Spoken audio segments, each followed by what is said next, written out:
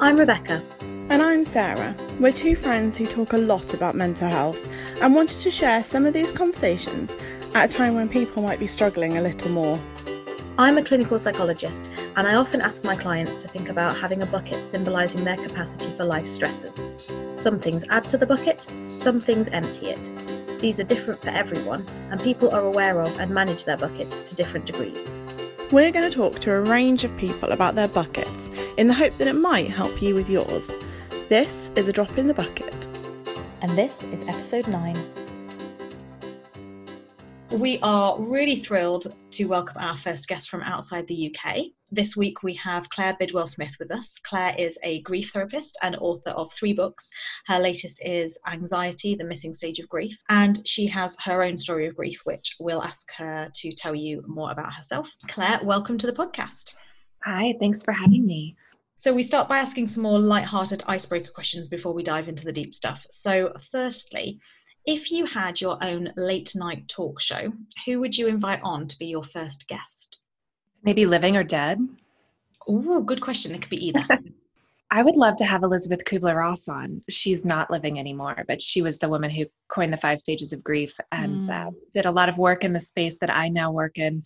And she was just fascinating. Like, she was a real rebel at heart. So I really admire her. Like, she smoked cigarettes up until the very end. She had seances, but she also was so curious about everyone's human experience. And I feel like she held a lot of space for us not all fitting into a little box. So I would love to ask her questions. Yeah, I don't think I knew much about her personally. She'd be, sounds like she'd be really fascinating to talk to. I would definitely watch that. Yeah. Yeah, she was apparently really, really fun to be around. Awesome. And if you could magically speak any language fluently, what would it be? I think my 18-month-old's toddler language, which is a lot of gibberish. I think that would be really fun. I would like to know what he's really saying. Fantastic answer. And if you could have an unlimited supply of one thing for the rest of your life, what would you choose? Wow. I first thought about food, of course, obviously, because I'm always thinking about food. And then my second thought was quiche. That was the particular food I thought about. But like, what a weird thing. I mean, there's so many other options here, right? And I'm thinking about food. But let's just go with it. That sounds like a great answer. We then have a quick 5, although I've realised that the first one of our quick 5, I don't know whether or not it'll translate over because not everyone has experienced British tea in the States, because our first one is tea or coffee. Coffee. Sweet or savoury? Savory. Morning or night? Morning. Flying or teleportation? Flying. Cats or dogs? Cats, but I did just get 2 new puppies and I feel like I'm betraying them with that answer. So many people have said that they've got a slight preference for one or the other, but that they or somebody in their family has got the other one. And so they feel that, as if the animals are going to listen to this, but everyone feels they'll know. I really like the idea that we've got some sort of unknown listenership of pets that might be offended by any of these answers. That's funny. Great. So that's a little window into you, Claire, but could you tell us a little bit more about yourself and your experiences of mental health? Sure. I am American, raised here in the States, and both of my parents got cancer at the same time when I was 14. I'm an only child. My mom died when I was 18, and then my father when I was 25. So by the time I was in early adulthood, I was very alone in the world. And I was going through an experience that really none of my peers were going through. At that time, all of my peers were just out of school and they were in their first relationships and, living in their first little apartments by themselves and kind of, getting their own taste of adulthood. And I was really in the throes of grief and thinking about mortality in a different way, thinking about life in a different way, struggling a lot with depression and anxiety and all of those things. When I did start to come through it with the help of a lot of therapy and meditation and yoga and support from people in my life, I decided to go back to school, get my master's in clinical psychology, become a therapist. I worked in hospice for a number of years and then in private practice. Along the way, I've written 3 books about grief and loss. I was always a writer before my parents even got sick. I was a writer. And so it was always my way of processing those losses and of kind of healing and understanding myself. And then as I began to work with so many people who were going through it, I started to write about that too, started to write about the things I was seeing in grief and loss. And so it's been quite a journey. Yeah. Wow. Love that. I just think that's so cool. And you talk in your most recent book, I think in the introduction, about your first experience of having a panic attack, and realizing that was the anxiety of that was related to your experience of your mother being unwell at the time. Before that, had you had any difficulties with anxiety or depression, or realized that was what that was? No, I had a really, a fairly normal, gentle, good life going forward up until that point. And then when they both got sick, it was just so overwhelming. And I was an adolescent and having such a hard time understanding it all. I started having panic attacks around the time that my mom died. And I ended up in an ER, an emergency room at one point. And even there, the doctors really didn't connect the dots to see that what I was going through in my personal life had much to do with my physical symptoms. So I didn't connect the dots either.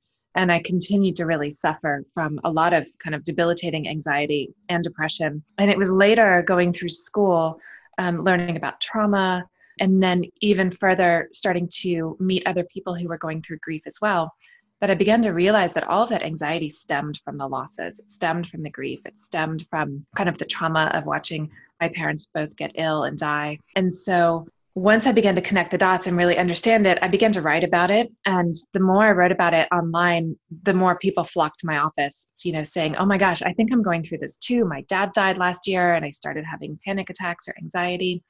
And so I began to see a really wide population of people who were also experiencing anxiety after a loss.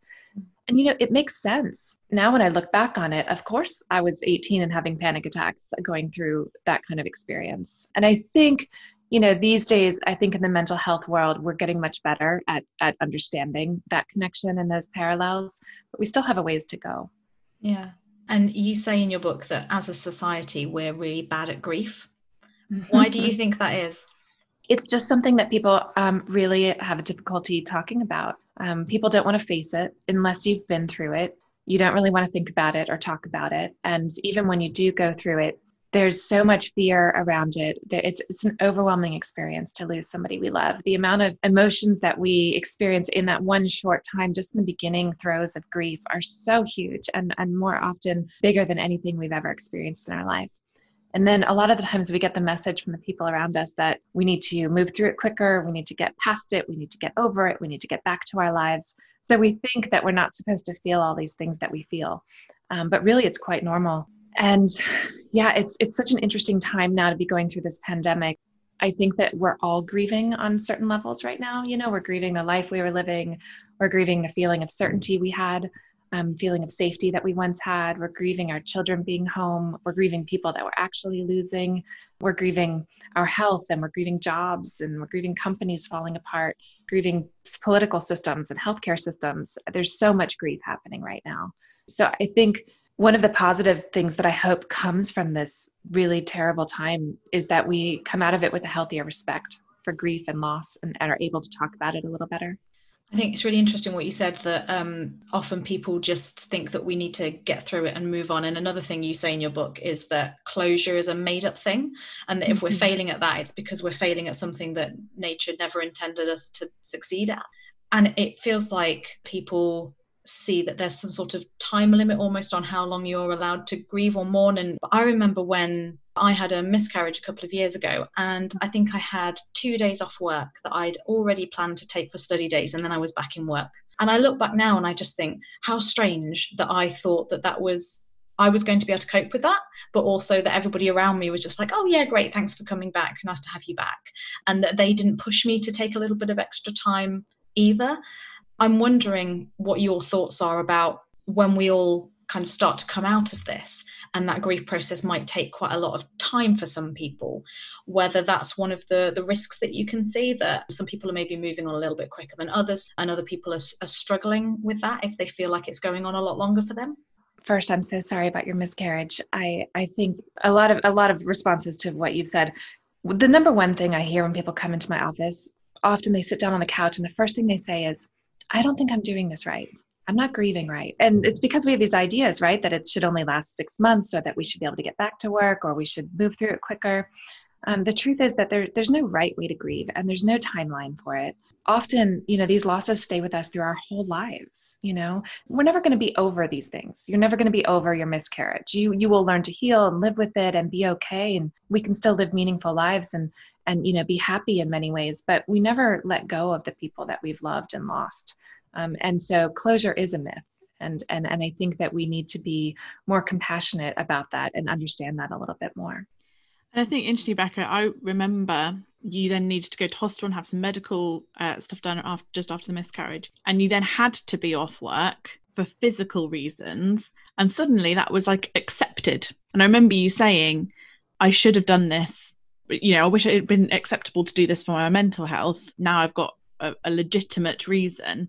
But actually, we don't know when it's going to hit us. I think that's the other thing, is if you've been through something traumatic and you need to have time off work, it might be that actually you're doing okay for a couple of weeks and then something else happens and it hits, and then you need to have time. It's not linear. It's not going to go in these stages. One of my friends talked about moving forward rather than moving on, because she really didn't like the idea of moving on from a loss, but actually you can move forward one foot in front of the other, but that's not the same as forgetting it or closing it or any of those kinds of things. And I think actually people don't know what to say, do they? No, they never know what to say. It's hard to watch people in pain. It's hard to watch us see someone uncomfortable. We want to fix it. We often say the wrong thing, trying to help them move through it. And a lot of times the answer to that is, you don't have to say anything. You just have to be there, to be curious about their experience. I think you're right. A lot of times grief doesn't come on right away. You're in shock or you're busy with things that have to happen around that loss. And I see a lot of grief come at the 6-month mark, right when people are really expecting you to be over it and have moved forward and moved on. You're really starting to understand the ramifications of the loss. It's really sinking in for you. You may be having anxiety or depression at that point. And that's exactly the point when everyone else drops out and they think that you're good and you should be fine and back to things. But grief plays out for a long time, and it's so different for everyone. And I think we will see that, to answer your other question, in various ways as the pandemic comes to a close at some point, hopefully, that I think there will be extended periods of grief and everyone will go through it in different ways. Some people will move on quickly, and some people will continue to grieve for years. There is going to be a lot of complex and complicated grief that comes out of this situation. I think there will be some trauma around it. I think there will be some blame, some guilt. The fact that people are dying in isolation, that we're not able to have funerals and memorials and sit Shiva and have wakes, it's going to all lend to a very complex way of grieving. I've literally just come from a work meeting. So I'm a reception teacher, which is like kindergarten over here. Mm-hmm. And our government have just said that they would like schools to reopen from 1st of June with the oldest children, our 11-year-olds, and our youngest children, so our 4 or 5-year-olds. And we were just talking about how impossible that is going to feel for children, not being able to be close to each other. We just don't know the impact of some of this. And I think it is that delayed effect, isn't it, of grief? You get going, you try and survive that initial period. And then it's almost when life lands back into a more normal routine that you go, oh, hold on, this isn't as normal as I thought it was going to be. And this has all changed. And I think that, is hugely anxiety inducing for children and for adults. I think you're really right. I think often it is the moving forward that brings on some of the grief. I remember when my mom died, I left university for a little while and went home. And then I went back and I ended up changing schools. And I had my very first day at this new school. And I remember waking up and I hadn't cried that much about my mom yet. It had been almost a year and I just hadn't. And that first day when I had to go to orientation, I just woke up and collapsed to the floor, like thinking that I was going to do something new in my life that she wasn't going to know about. So it is sometimes that moving forward that can bring on so much of it. And then I cried for like a year, So yeah, it's going to be interesting to see how it all plays out. I do know that there are so many of us in the mental health space and world that are really working hard to prepare to support that grief. I have been busier than I've ever been in my entire career, talking with people, having meetings every day with other people in my field, just trying to figure out what can we put in place? How can we bolster more and more support for everyone who's going to need it? Yeah.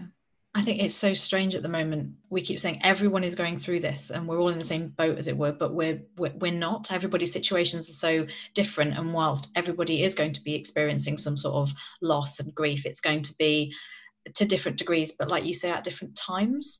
I know that there are days where I've spoken to friends who are really struggling, and I've been having a really good day and I feel like I'm able to support them, and then I feel like I'm doing really well, and then there's a week where it just all comes crashing down. And unless I sit down and really, really think about what's going on and what have I heard in the news, or what have I just realized I'm not going to be able to do later in the year, it's difficult to figure out why it is that I'm suddenly struggling again. And like you say, Sarah, it's not just a matter of you get better. There could be times where it dips again.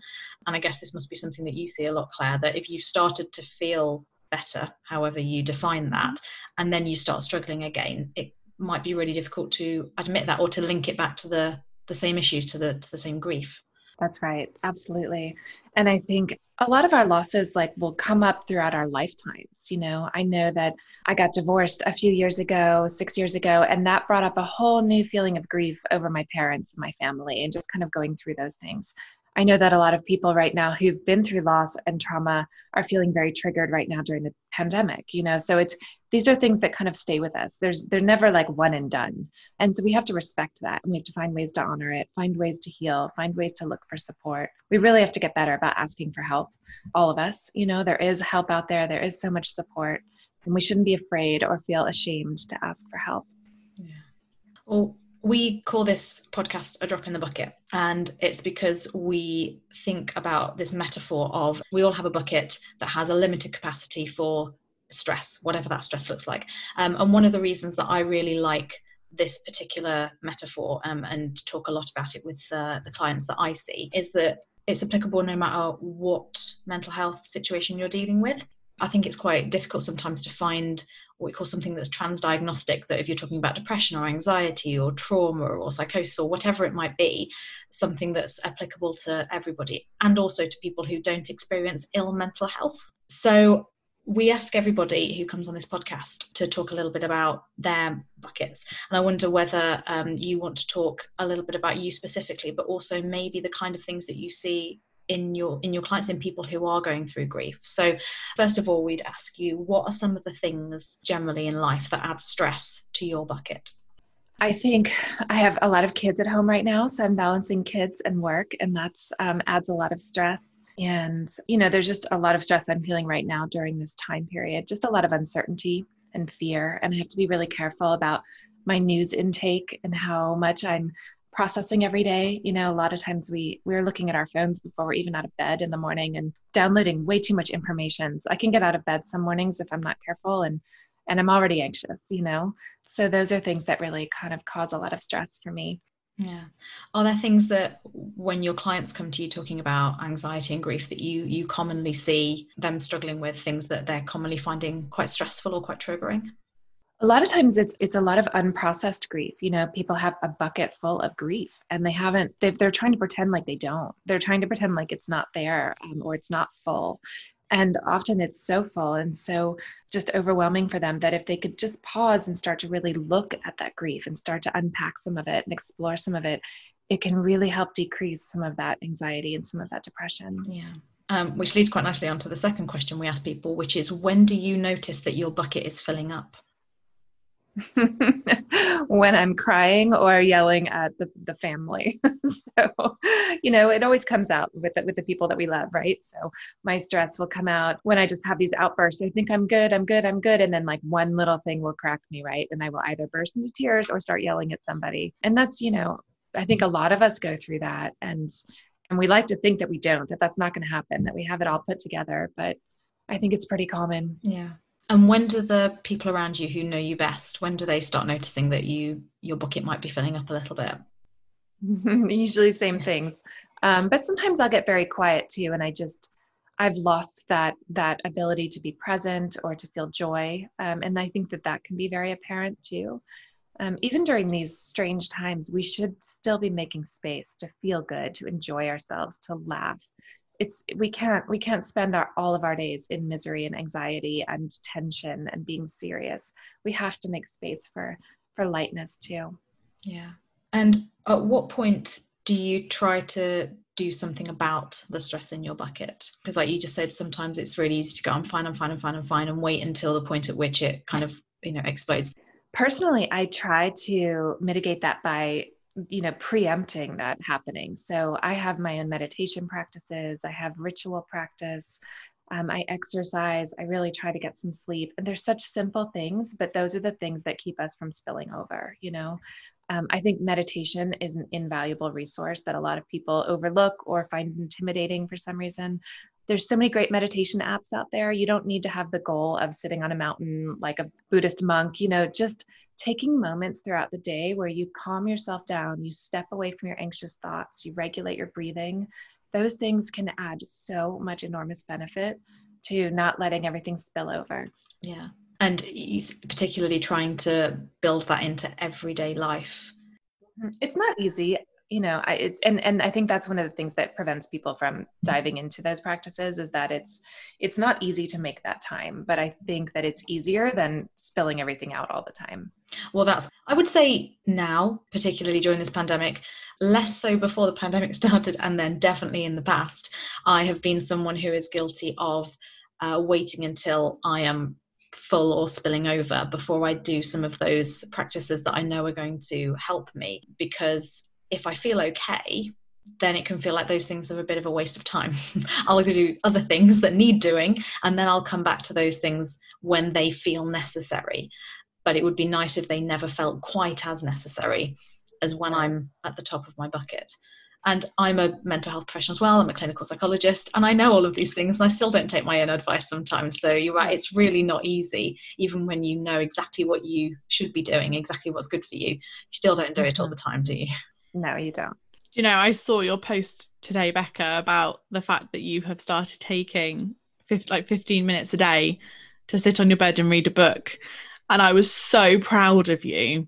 I was in the middle of school, so I couldn't text you, but I was so proud of the fact that you were actively taking time for yourself every day. I was like, oh my goodness, this is a huge step. That has come as a result of having a few days where my bucket has spilt over, because my baby has, I don't know why, just had a few days of being particularly moany and gripey and whiny, and I don't know how to help him or fix it. He just seems unhappy with everything a lot of the day, and just the sound of his whining drives me around the bend. It's an awful sound, isn't it? His baby's whining, and it's supposed to be so that we go to them and tend to them and try and help them with whatever they need. But it's really, really ground me down, and it got to the point where I was in tears after a particularly bad nap, and was saying to my husband, it's all right for you, you're working from home at the moment and you get to go and shut yourself away in the office, and I don't feel okay by the end of the day. I feel absolutely exhausted, and I think I need to take a break. And it doesn't need to be long. I just need to know that there's going to be a time of day when, if it's all getting a bit much, I know you will just take him and I can go and take myself into another room. So yeah, it's been great, but I really wish I'd come to that before I'd had these days where I was just in tears. Yeah, but that's what it looks like for me. Claire, what does it look like for you when your bucket overflows? Again, it's a lot of that stress. I go to places of fear when my bucket overflows, and that's when I'm not thinking rationally, and I start going into disaster mode or catastrophic thinking. And for me, again, this idea of taking 15 minutes a day, whether it's reading or meditation or just breath work, is so helpful. And it's called a practice because you have to practice. It's not easy. It's like exercise. If we build in half an hour a day to go and exercise, it's something that we have to work at every day. Some days are harder than others. Some days feels great. Some days you really have to make that effort. And I think the same thing is true of this. And we need to be so much better at this mental health exercise. We're so good at the physical, or at least like talking about it and promoting it and saying we should all do it, but we need to do this with mental health too. Do you ever still have panic attacks? Because I had panic attacks when I was at university, and then I had a long period of depression and anxiety 4 years ago where I had them. And then I've had maybe 2 in the last 4 years, one of which was the day that they announced that schools were closing, and it was like the last day I saw my class before they went off, and I heard other news, and it took me by surprise because I thought I had a lot of things in place, to stop me getting to that point again. But actually, still, big things can still take us, take away all of that built up work to try and stop it. So just wondering if that was true for you as well. I haven't had a panic attack in a long time, but I do get to places where I feel like I'm up at the edge, of that really high anxiety level. And I've done so much work to really try to find ways and practices to bring myself down from that. Some days though, we just wake up anxious and it feels like it's even beyond us. And I'm sure that anyone listening can relate to that. And again, I just think finding what works for you, different practices. I'm so curious about this time in our lives when everyone's wanting everyone to be really productive and bake bread and work on your abs and all these things. And I'm not sure that that's going to lend itself to peace and less anxiety. I think for me, I've been trying to lean inward, deepen those practices I know are important, create a sense of ritual for myself, even turn to my spirituality in new ways. Like I feel like I'd rather work on my spirituality than my biceps. I don't know, because those are the things that really help me keep that anxiety and those panic attacks at bay. And the irony is, I don't know what it's like there, but we're being told how wonderful it is to bake your own bread and bake cakes with your kids, but we can't get flour anywhere, so we can't do any of those things. We still have flour for now, but we'll see. Yeah. Interestingly, flour seems to have started surfacing again, but yeast has disappeared. I know. The yeast is gone here too. And I'm just wondering, when a lot of your clients come to you, whether a lot of them have got to that point where their kind of grief bucket has overflowed and that's why they've realised that they need to seek help, versus the people who maybe their bucket's not quite so full and they've become more self-aware. What does the balance feel like when people have come to you? I would say about 80% come when their buckets have already spilled out and that this is kind of their last resort, or that was their wake-up call that they really do need help. They had been pretending all along that they were going to be able to get through this, or they really hoped or thought they would, or they had ignored all the signs that they were getting too full. So they come at a point of crisis, almost always. They've had a panic attack, or a relationship has fallen apart, or they just have found that they are debilitated by whatever depression or anxiety or anything else they're feeling. There's another 20% that I think are really proactive about their mental health. So there'll be someone who will go through a big loss and immediately realize that they need to seek some help. And so those people, I see it's a really different work process with them because they're kind of coming into it much more open, ready to really face it head on, ready to figure out where they need to support themselves. So that's different from people who come in crisis, and we have to really sit down and pick apart the whole thing and be like, okay, let's get you feeling stable for a moment, and then let's go back and review, where are the places that you feel you haven't grieved, where are things the most tense for you, where do you need to do this work? Yeah. And another thing that you talk about in your book is about not ignoring feelings. But it sounds like for a lot of those people, they have been ignoring them or trying to ignore them for quite a time, and then to sit down with you and feel like that's all going to spill out. That must be really tricky for you as a therapist to manage, because it can feel a little bit like I've had clients come to me and say, it feels like I'm about to open in Friends when Monica opens the cupboard and there's just all that mess in there, and she's like, I just haven't gone in there for years because I can't bear that, and I think it's all going to come crashing out and be worse, and they're not going to be able to make sense of it. Yeah, I love that. I always use the metaphor of a suitcase. I feel like clients come in with this big, heavy suitcase full of all that same kind of stuff, and we open it up and they are scared to open it. And then once they open it, they're like, oh my God, I don't want to look. I'm such a mess. There's too much in there. I can't even bear to look at it. But I feel like the goal of therapy is to really sit together and slowly, piece by piece, start to take things out, start to look at them, start to figure out what we need to get rid of altogether, or if there's new things we need to put in, and kind of rearrange it all so that at the end of our time together, over a period of weeks or months or years, we can put the suitcase back together and it's lighter and more organized. And yeah, I love that. So you've already mentioned kind of your meditation practices and exercise, but are there any other things that really help to empty your bucket? Writing, always writing. I mean, it was something I was drawn to as a kid and I've done now my whole life, but it's something I really recommend to all of my clients and work with them on. I think getting up in the morning and just writing for 15 minutes, whatever comes out, doesn't have to be something you want to share, Doesn't have to be something you even ever look at again, but just writing out all of that stuff that's bubbling around inside of you that we carry around all day, I think can be really, really helpful. It can also be ways of feeling more connected again to a person you've lost, for writing about them or writing to them. I think those are really helpful things to do too. And if you were going to give some advice to people listening who maybe they're feeling like they are grieving at the moment, or who might experience some grief later on during this pandemic or after it's finished, what would be some of your tips for maybe noticing that and some of the first things to do if they do notice those feelings of grief or anxiety?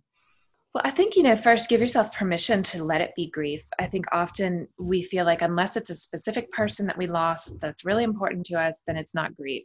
So people really dismiss the grief that comes with losing a pet or going through a divorce, or the grief that we're feeling during this pandemic of grieving our kids not being in school, or grieving, the loss of a job. That is all real grief. So noticing that, acknowledging it, and then starting to talk about it, looking for support with it. I don't think any of us should have to manage something that huge on our own. A simple internet search should yield a lot of results for grief support in all different areas. There's so many people offering support through the pandemic right now. There's so many amazing books out there about grief and loss. So just reading a book about grief and loss can help you realize that your feelings are normal, can give you lots of tips and ways to start to work with them. I think it's really important to just let ourselves grieve.